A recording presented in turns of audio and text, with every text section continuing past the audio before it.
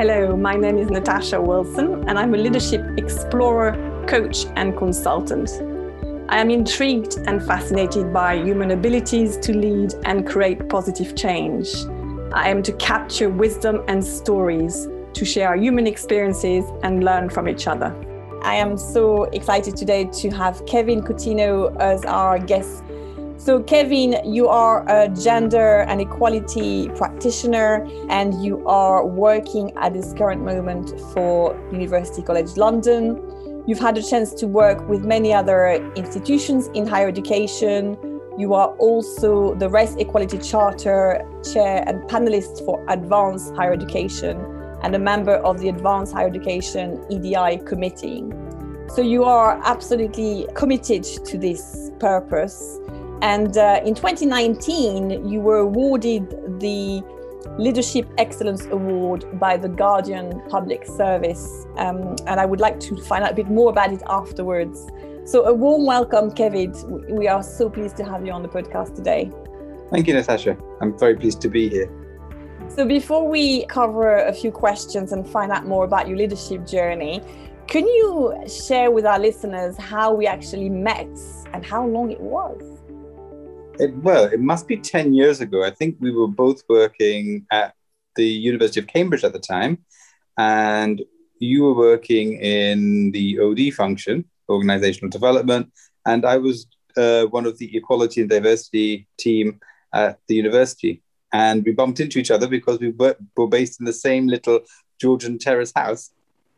I remember well, yeah. Opposite the Fitzwilliam Museum. Exactly. And we had some amazing conversations about the university and the world and how to make it a better place. Which is always the work that we try to do, whether it's through working with people directly or working in policy and strategy. Both of them try to do the same thing. Absolutely. We share this. So I'm going to ask a few more questions about, how you have actually managed this amazing journey. But just before that, I'm so intrigued. Can you tell us a bit more about this Leadership Excellence Award? That sounds, fantastic. And I remember seeing your photograph in the paper, which was quite amazing. Well, it's a long story, but it starts about a quarter of a century ago. I went into university and I was the first person in my family to go there. And I just remember being completely clueless and I didn't have a clue why I was there. I knew I had to get to university, but I didn't know what the rules of the game were. And I certainly didn't know what a 2-1 was. And I came across an organization that was offering personal and professional development programs called the Windsor Fellowship. And to cut a long story short, I applied. I was successful and was sponsored by the Foreign and Commonwealth Office on a leadership program. And when I graduated from my first master's, I went and worked at the Windsor Fellowship. And after several years of working there, I then went to Cambridge. In 2012, I was asked by the board if I'd be interested in becoming chair because they were with the austerity situation. They needed some help to restructure the organization, and they thought that I'd have the skills to do it. So over the course of 7 years, I helped to restructure the fellowship and re-engage new sponsors and old sponsors to support our work. And as a result of that effort, I was nominated for the Guardian Public Service Award, Leadership Excellence Award. And I got it, surprisingly. It was a bit embarrassing, but I was very, very proud, actually, in one way, because I think volunteering matters. And I'm a coin collector. As a child, I used to love coins. And on the old 2p coin, there is the Prince of Wales's motif. And on it, there's a motto which says, Ich dien, which means in German, I serve. And it's a very strong public service ethos that's really guided me as a value. So, you said the 2 coins I really like, the 2p and the £2. And the other one, because it has another saying on the side of it, which is standing on the shoulders of giants.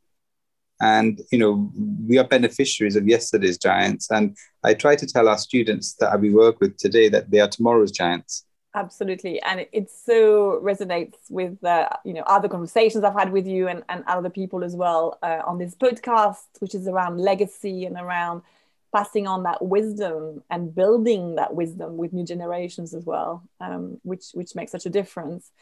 And I love how humble you are. But Kevin, if you won that award because you deserved it. And I remember all these years ago when you were, starting to do a lot more volunteering as well. And it was something that was really important to you. So it seems to me that your experience of having, won that fellowship early on, and as you were getting into university and getting your education, seems to be quite critical for you. Was that what's, where started that need to serve others and to help others? I think it comes from when I was growing up, my parents always were very clear that actually you are part of a bigger thing. You're part of a bigger community, you're part of a family. And I suppose I really want to make sure that the world is better when we have passed. So I want to make sure that the society and the communities that we live in are better for each other when we retire and when we go on, when we die. We want to leave a better world behind us. And I think it's really important that you share that sense of common value. There's so much potential for negativity, but there's even more potential for positivity if we choose it. And a little bit of effort from all of us goes a long way in perhaps making better, ameliorating some of the challenges that we see and the negativity. So for me, it's really personally very important. But I also think it resonates with other people. Give people hope, give them options, show them that they can do, and they'll surprise you very often and do.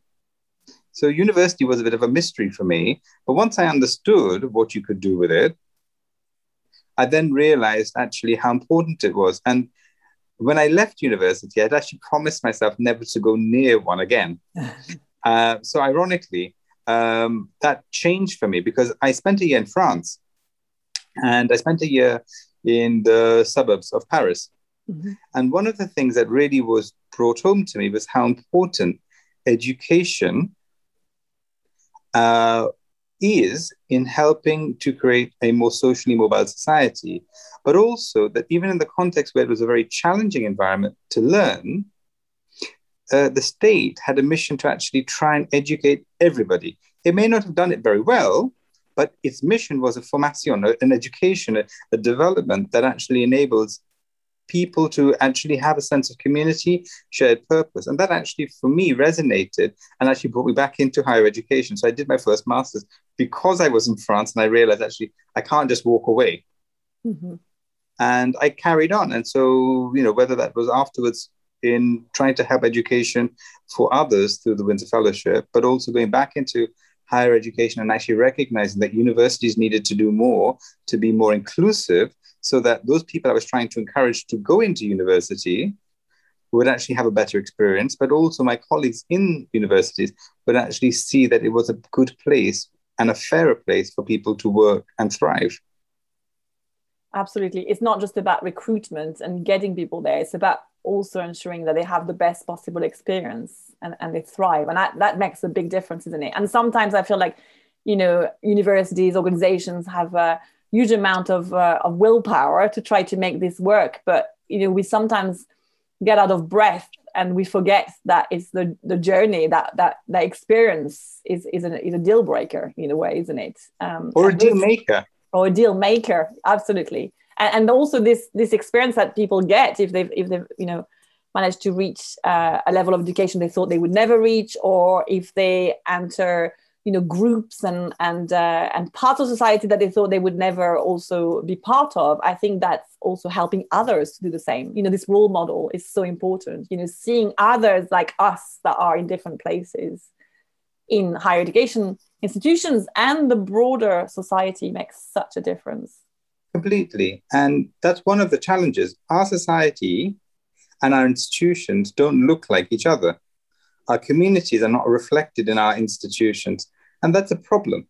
And it's a problem because in order to be optimal and to be successful and to draw on the talents that we have in each other, we need institutions that enable everybody to participate.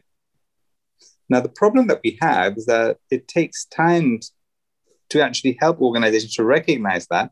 And that's partly why we have all of the work that we do around trying to encourage race equality, gender equality, LGBT equality. But we also need to make sure that we as individuals use our positional power, whatever position that is. So from the lowest to the highest, to actually enable everybody to thrive, not just people who look like or sound like us, but everybody, and go there with that mindset that it shouldn't be just for our own or people who are like us, but for everyone. Absolutely. And research shows that this diversity of voices and experiences and cultures and genders and everything else we talk about in terms of the broader diversity is so important for success, the success of our communities, the success of our strategies, the success of our lives as well. So we know that both in higher education and also in the commercial world, diversity makes a huge impact and pushes us to achieve more, and for the benefit of more people. So this is definitely the way forward, Kevin. I think so, and I think many other people do as well. We are so interconnected. The recognition that we are interconnected. Now, how we interconnect is important, and it's about values. How we bridge those gaps where they exist is important. But recognizing that we can actually learn and thrive together is so important as well. And I think from an education perspective, universities are really good starting points for bringing people together, but they're also examples where there are challenges. But because we know that they have the data there, we're very lucky, we have lots of data, we have lots of information, you can then start identifying from a research approach where those problems are, and then identify ways to actually experiment to make things better in the most practical way. It's experimentation. However, you have to be open to learn from other places. I chose a pathway of running a charity. Now, I don't get money from the charity, but I do get lots of experiences. I've been able to learn to apply a business education to that in terms of being able to fundraise, being able to budget plan, forecast, use my abilities to engage others, to mentor and coach and train others. And for me, it's a different skill set. So it may not be a PhD, but it's something else that I required. And what I needed to do is also recognize that in any single job, so for leadership, for me, any single job may not be able to give you the full range of, shall we say, exercise of your skill set. Okay. And I think it's really important that we look at portfolio careers, but also portfolio work as a means for us to actually make sure that we exercise ourselves with respect to our ambition, but also with respect to my own personal desire to work in a space which is not always very smooth sailing. Equalities work, like many form of change management role, requires you to sometimes challenge. And challenge can be quite tiring and tiring. I want to say fatigant, but it is quite fatiguing. Okay. And it's slightly different way from tiring. It doesn't make me sleepy or worn out. It's like, it's a bit exhausting every time when you want to challenge your colleagues to do better or differently. And it's important, though, that when you do that type of work, that you also do other things that bring a different type of joy and challenge to you and to me. So I've done that through my work in universities, because I love universities. I think when you work with colleagues who are super bright, super intelligent, it can be quite also challenging when you come against a barrier. However, working in charities or being an advisor or working on committees can also give me a different skill set that one, tests my leadership ability, but also give me the opportunities to show leadership in different ways and in different domains. And that for me has really made me much more sustainable, because no journey is smooth. Mm-hmm. So there are challenges in the journey.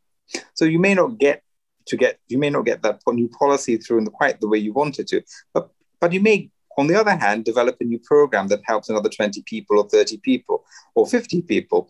And that for me has actually been quite an important balancing act.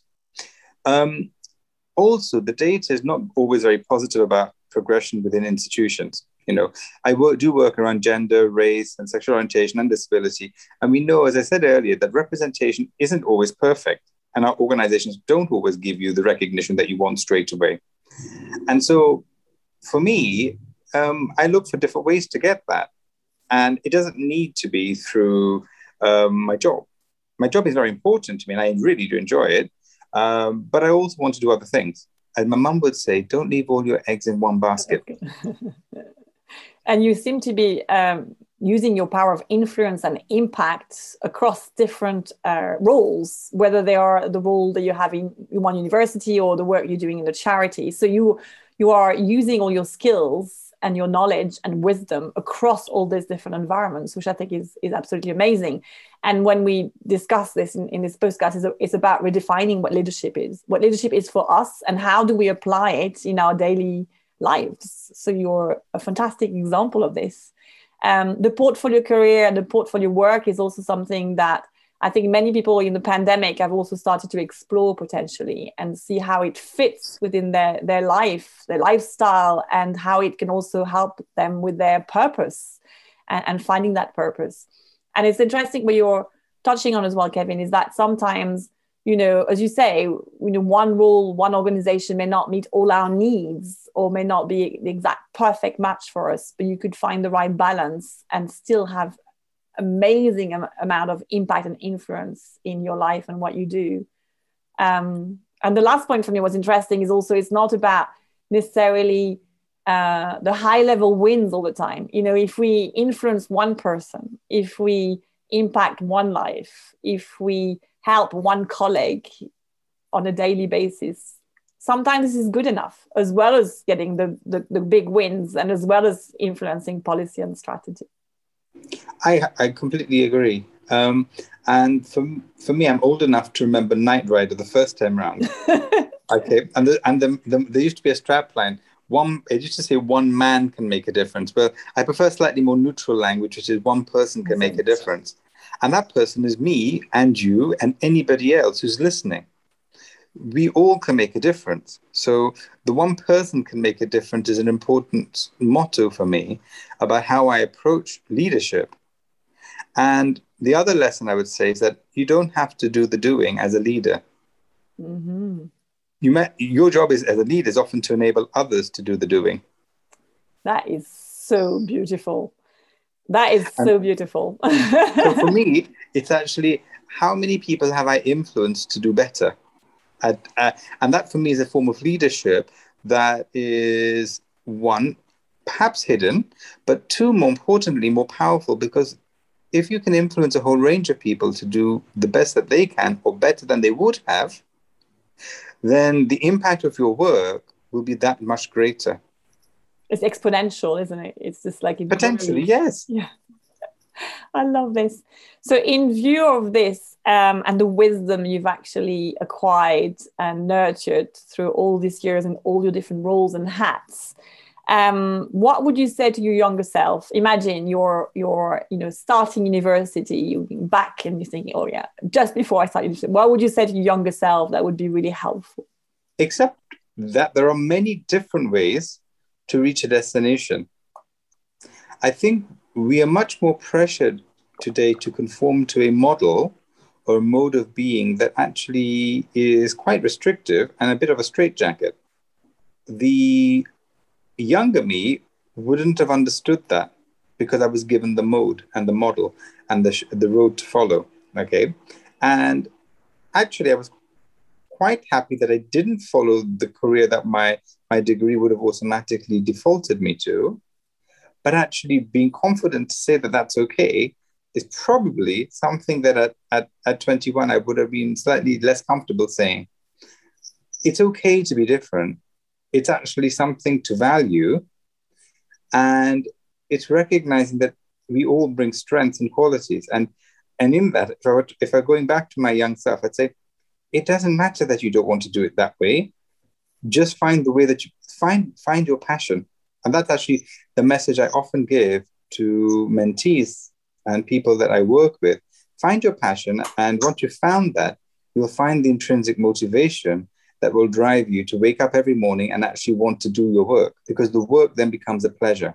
And when you have that, and when you have that passionate purpose and that pleasure, I think you can move mountains, Kevin, can't you? Well, you move yourself first. So to move yourself is already sometimes a challenge, okay?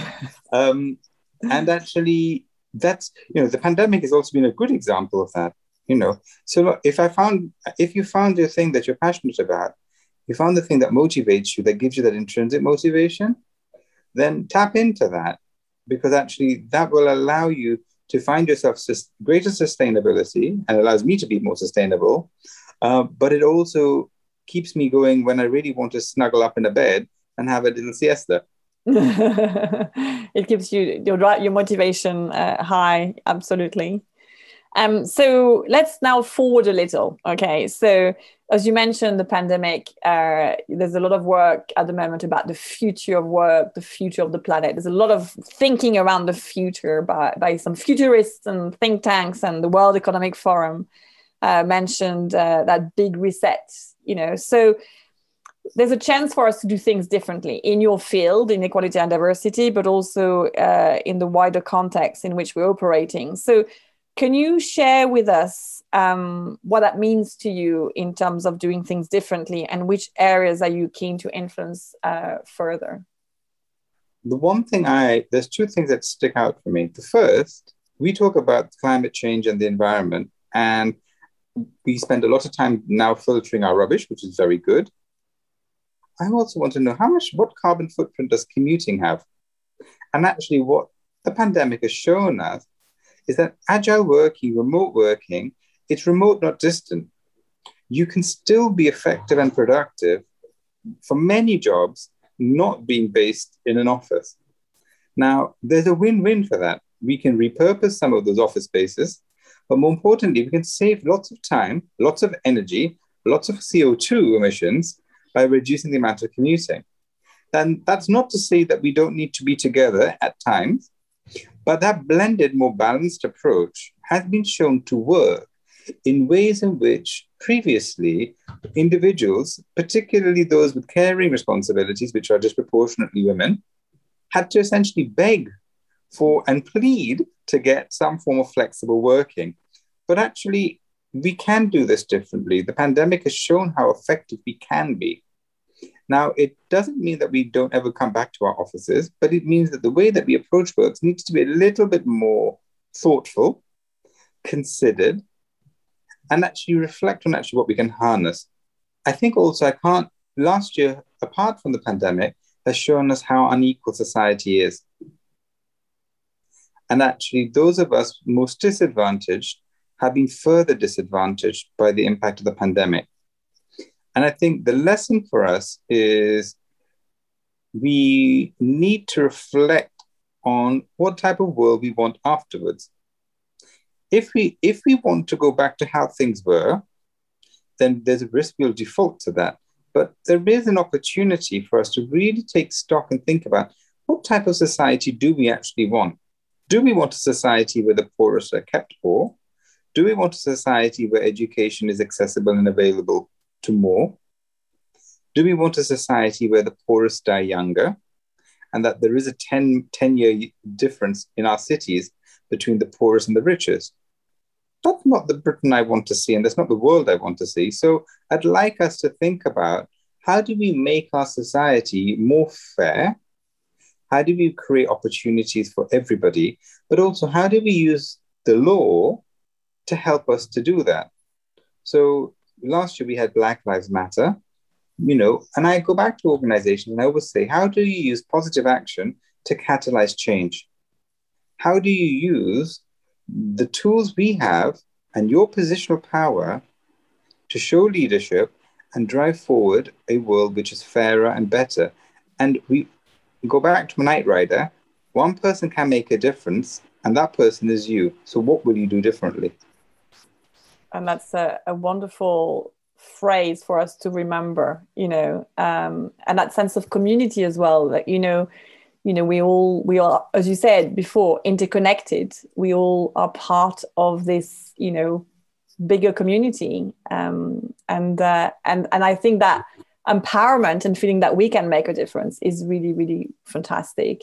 I love the fact also you're asking those questions, in organizations on how they can drive positive action and make that change permanent and make that change positive as well, and not just a quick fix at times or a temporary change, which often loses its momentum and doesn't necessarily bring the impact that it was expected. So a lot to think about.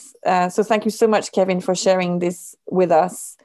As forever, these podcasts are too short to be able to have a long enough conversation. So we'll have to invite you again. But in the meantime, just before we end this episode, is there anything else you'd like to share with us, today? I'm always inspired by quotations. So sometimes quotations are very helpful for me. And there's one that's attributed to Mahatma Gandhi, which is, whenever you're confronted with an opponent, conquer them with love. Absolutely. And we can lead by example, and that kindness and that love you mentioned is very much that. If the purpose is to improve together, to get to learn from each other and improve and make that positive change together is such a wonderful, powerful pearl of wisdom that you're sharing with us, Kevin. So thank you so much for your contribution and for your thoughts today. A pleasure. A big thanks to our guests today for a wonderful conversation on their leadership journey. To find out more about my podcast and my work, please check my website at cambridgeinsights.co.uk, or you can always find me on LinkedIn, and I'd be really happy to connect with you. Thank you for listening.